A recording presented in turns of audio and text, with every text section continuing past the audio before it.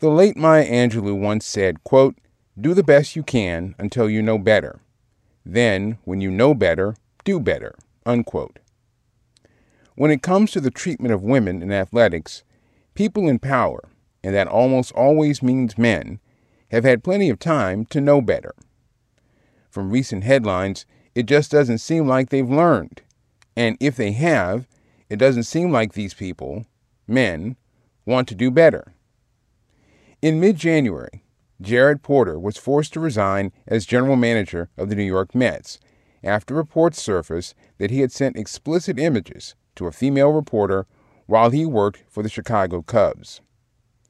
Porter acknowledged sending more than 60 messages and 17 photos to a European reporter, all of which were explicit and unsolicited.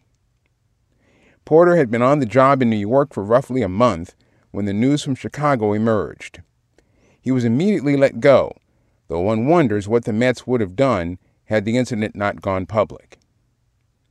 Meanwhile, Los Angeles Angels pitching coach Mickey Callaway has been accused of aggressively pursuing 5 unnamed women in sports media. Callaway reportedly sent the women unsolicited electronic messages, and in 3 cases, inappropriate pictures, while asking them to send nude photos in return.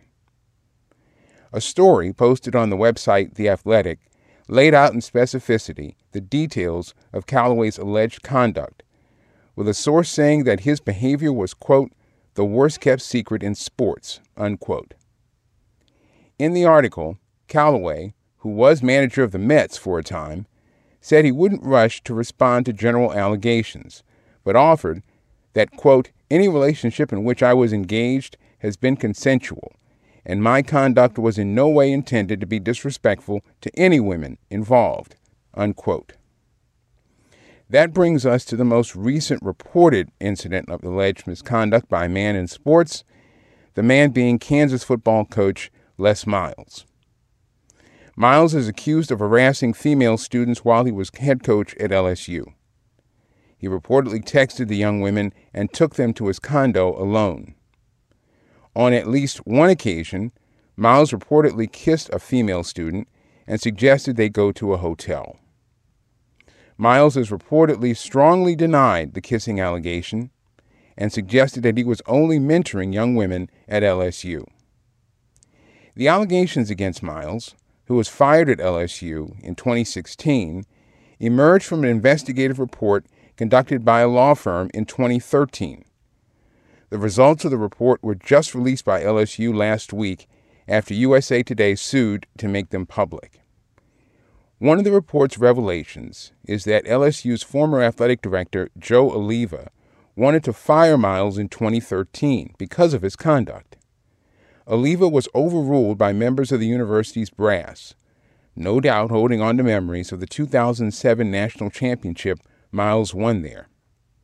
Miles has been placed on administrative leave at Kansas, a move some believe is a preliminary step toward his dismissal there, perhaps under the theory that now that they know better, they'll do better.